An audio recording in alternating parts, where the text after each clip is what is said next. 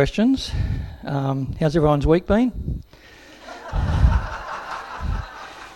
The truth is, I don't really want to ask that because I'm terrified that someone says, I've had a terrible week, and I'll be standing up here feeling inadequate because I don't know what to say. So I'll leave that one for Andrew. And the second one is, of course, anyone know what day it is today? Well, just to stick with the tradition, I did Google it today. And it said that today is an Andrew-free day. No,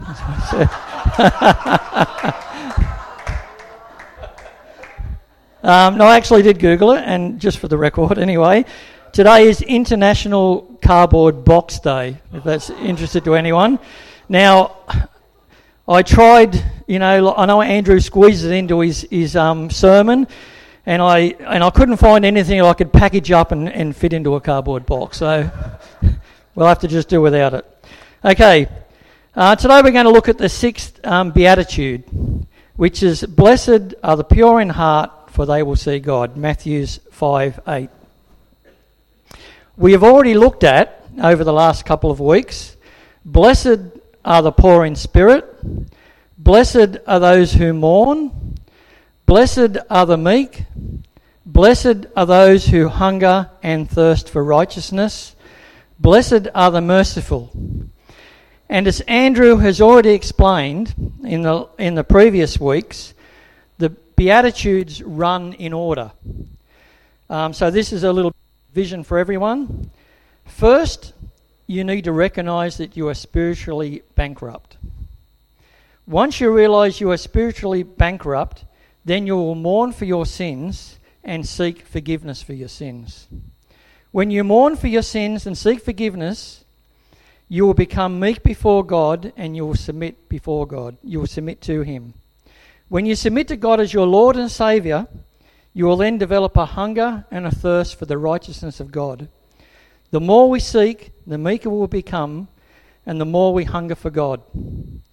As God changes you, you will become more merciful, more forgiving, and more compassionate. Which leads us to today's sermon. Blessed are the pure in heart, for they will see God. Let's pray. Dear Lord, thank you that we can be here today. Please help me to bring this message. Please give me confidence as Cheryl asked, and let me present this so people can understand. But please, dear Lord, please open the ears of the congregation. Please let them listen to the word. Please let them take your word in, and please let them act on your word. In the name of the Lord Jesus Christ, amen. So Andrew has actually sent me the format today. I didn't make all this up. Andrew said to me the way he wanted it. And so we've got 3 questions that we're going to answer or look at today. What does it mean to be pure in heart, as Jesus is saying here? How do we see this in the life of Jesus? And how can we live this out today? So number 1, what does it mean to be pure in heart, as Jesus is saying this here? Well, good old Google, couldn't do without it. I think we've got that up on the screen. No, not yet. You want to put the pure in heart. So this is what Google says, or it's actually the Webster Dictionary. I Googled Webster Dictionary. So pure, not mixed or adulterated with any other substance or material. 2, of sound, perfectly in tune with a clear tone. And 3, wholesome, untainted by immorality, especially that of a sexual nature. Now, the second meaning here relates to sound, so that really doesn't have any relevance to my sermon at all. So we're going to get rid of that one. So we're going to stick with 1 and 3, add a bit more to them. Pure, not mixed or adulterated with any other substance or material. Unmixed, single-minded for God, united with God, focused only on God. And number 2, wholesome and untainted by immorality, clean, unblemished, sinless. We have all heard of pure gold and pure silver. To achieve purity, the metal is melted into a molten liquid and the impurities, or dross, is skimmed off the top, leaving pure metal. The gold or silver are now unmixed, without impurities. They are said to be pure. We also relate the word pure to a fresh, clean sheet or fallen snow, clean and unblemished. Or in biblical times, we would have related this to a virgin girl, untarnished, ready to give herself to one single man in marriage. When Christ adds the word heart here, he is referring to emotions. In the biblical mindset, heart refers to the mind, will, and emotions. Therefore, the word generally means both clean and unmixed. But if we look back at gold or silver, pure gold and silver is in fact not 100% pure. Purity on earth is unattainable. And this is another one from Google. 24 karat gold is pure. While 100% purity is unattainable, this designation is permitted in commerce for 99.95% purity.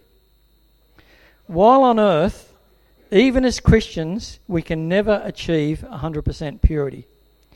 You may have a forgiven heart, but it is not pure. Your heart has a rebellious, sinful, corrupt nature because this is the nature of the human heart. But purity must be our goal. We must always strive for purity. We must have a single mind for Jesus. We must focus on the cross. We must pursue the ways of God and not the ways of man. King David put it best in Psalms 86:11.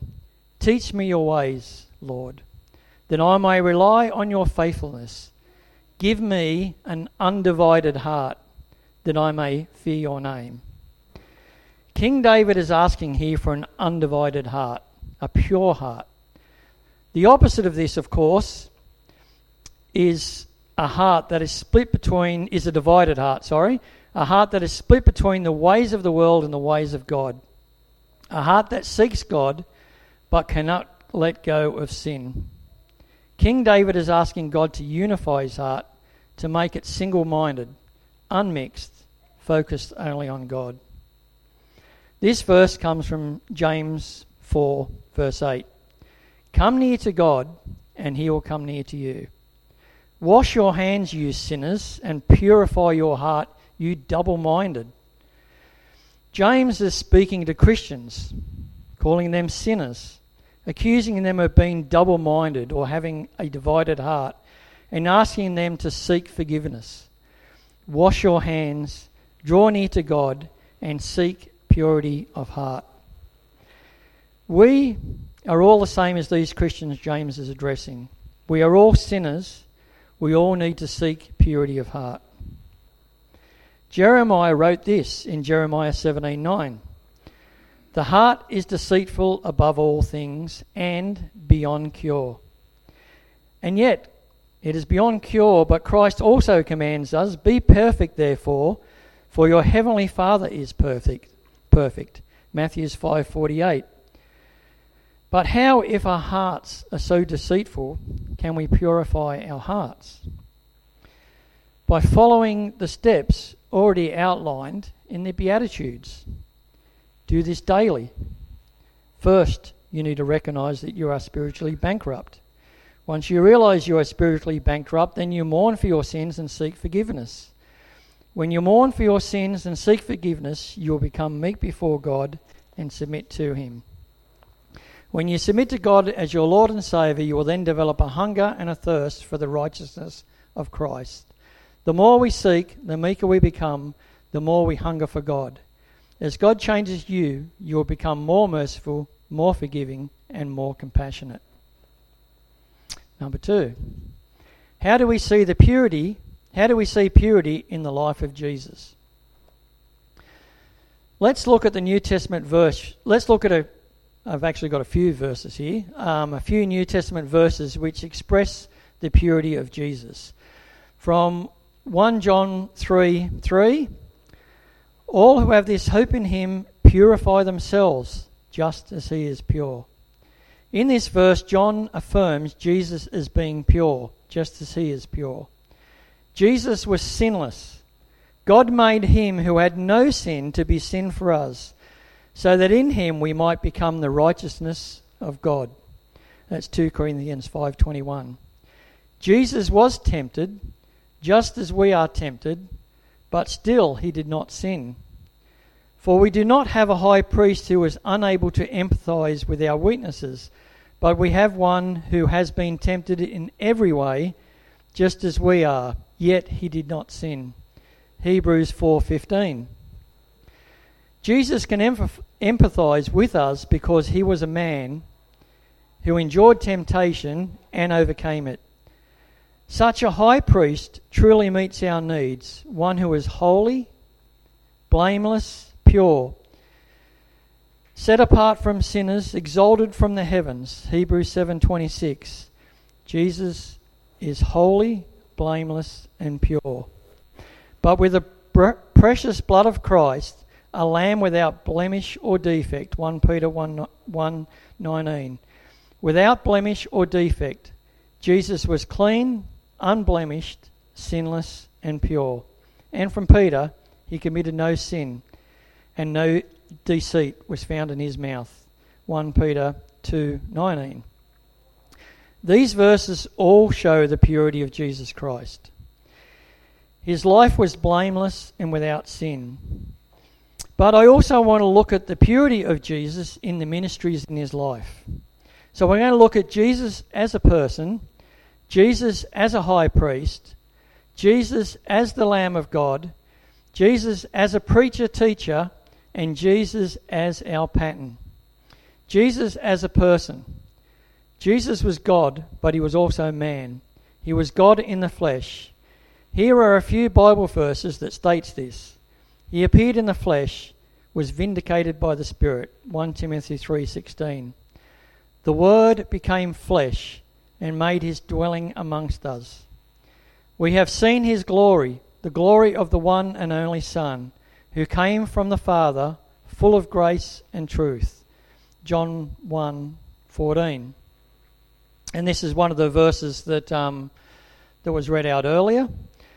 Since the children have flesh and blood, he too shared in their humanity, so that by his death he might break the power of him who holds the power of death, that is, the devil, and free those who all their lives were held in slavery, but their fear of death. For surely it is not angels he helps, but Abraham's descendants. For this reason he had to be made like them, fully human in every way, in order that he might become merciful and faithful, the merciful and faithful high priest in service to God, that he might make atonement for the sins of the people. Because he himself suffered, he was tempted. He was able to help those being tempted. Because Jesus was human and tempted, he is able to help those who are being tempted. He understands. In Psalms 24:3, David asked this question: Who may ascend the mountain of the Lord? Who may stand in the holy place? David is asking here, who is pure enough to stand before God? Is there anyone? But then in the very next verse, he answers his own question. The one who has clean hands and a pure heart, who does not trust in idols or swear by false gods. The one who has clean hands and a pure heart and does not have a divided heart. Jesus is that one, the one and only, who has clean hands, a pure heart, and an undivided heart, a heart committed to the Father. The one who sent me is with me. He has not left me alone, for I always do what pleases him. John 8:29. Jesus is divine and was human in nature. Jesus is God, who came to earth as a man in obedience to the Father. He lived as every other man. He was tempted like every other man, but remained pure. No sin was found in him. Jesus, the man, was clean, unblemished, sinless. He is pure because his heart is pure. Jesus as a priest. Hebrews 7:26-28. Such a high priest truly meets our need, one who is holy, blameless, pure, set apart from sinners, exalted above the heavens. Unlike the other high priests, he does not need to offer sacrifices day after day, first for his own sins and then for the sins of the people. He sacrificed for their sins once and for all when he offered himself. For the law appoints as high priests men in all their weaknesses. But the oath which came after the law appointed the Son, who has been made perfect forever. Jesus is the perfect high priest. He has been set apart from sinners and exalted in the heavens. He is without sin, but offered a sacrifice of himself for our sin. He has been made perfect or pure forever. Jesus, our high priest, was clean, unblemished, and sinless. He is pure because his heart is pure. Jesus as the Lamb of God. The next day, John saw Jesus coming towards him and said, "Look, the Lamb of God who takes away the sins of the world." This is John the Baptist saying this. He recognized Jesus as the Lamb of God, pure, without blemish. In the verse we read earlier from Hebrews, it stated he sacrificed for their sins once and for all when he offered himself. Jesus, as the high priest, not only offered a sacrifice to God, but he was the sacrifice, the sacrificial lamb to take away the sins of the world. For you know that it is not with perishable things such as silver and gold that you were redeemed from the empty ways of life handed down to you from your ancestors, but with the precious blood of Christ, a lamb without blemish or defect. God made him who had no sin to be sin for us, so that in him we might become the righteousness of God.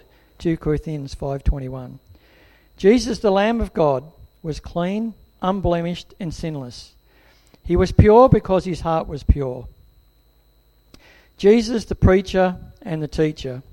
From that time on, Jesus began to preach, "Repent, for the kingdom of heaven has come near." Matthew 4:17. Jesus went through Galilee, teaching in their synagogues, proclaiming the good news of the kingdom. Matthew 4:23. You have heard that it was said, "Love your neighbour and hate your enemies." But I tell you, love your enemies and pray for those who persecute you. Matthew 5:43-44. Jesus preached a pure message, the gospel message. He warned people to repent and taught them not only to love your neighbour, but also love your enemies. Jesus, the preacher, taught a clean, unblemished, pure message. The message is pure because the teacher's heart is pure. Jesus, our pattern. Peter said this in 1 Peter 2:21-22. To this you were called, because Christ suffered for you, leaving you an example, that you should follow in his steps. He committed no sin, and no defect was found in his mouth.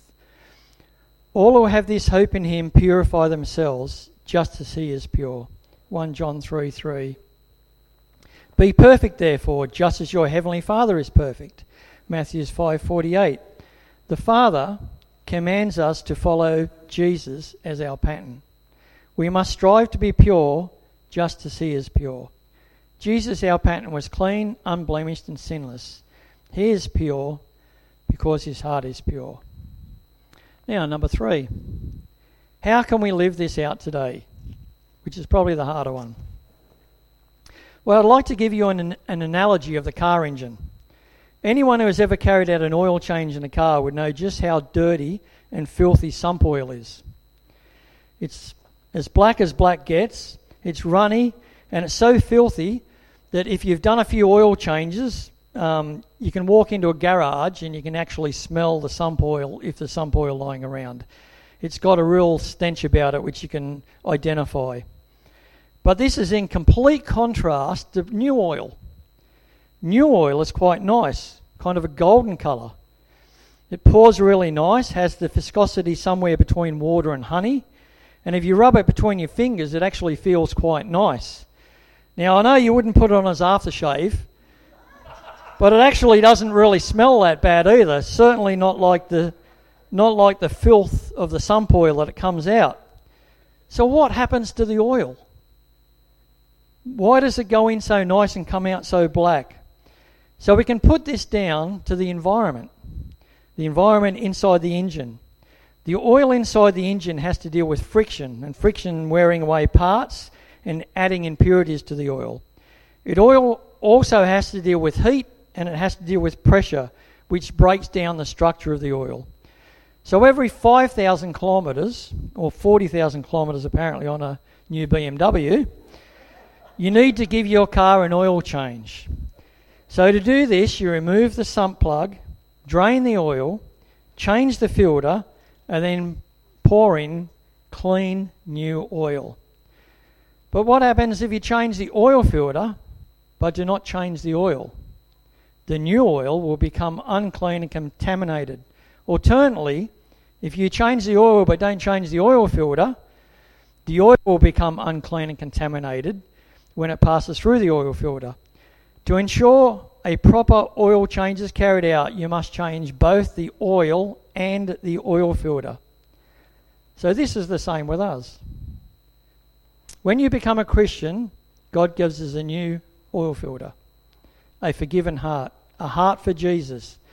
And he supplies us the good oil, the Word of God. The Word of God and prayer is the good oil. To overcome the corrupt world we live in, a world of friction, a world of pressure, and a world of sin, we need both. We need a clean heart and the Word of God, the new filter and the good oil.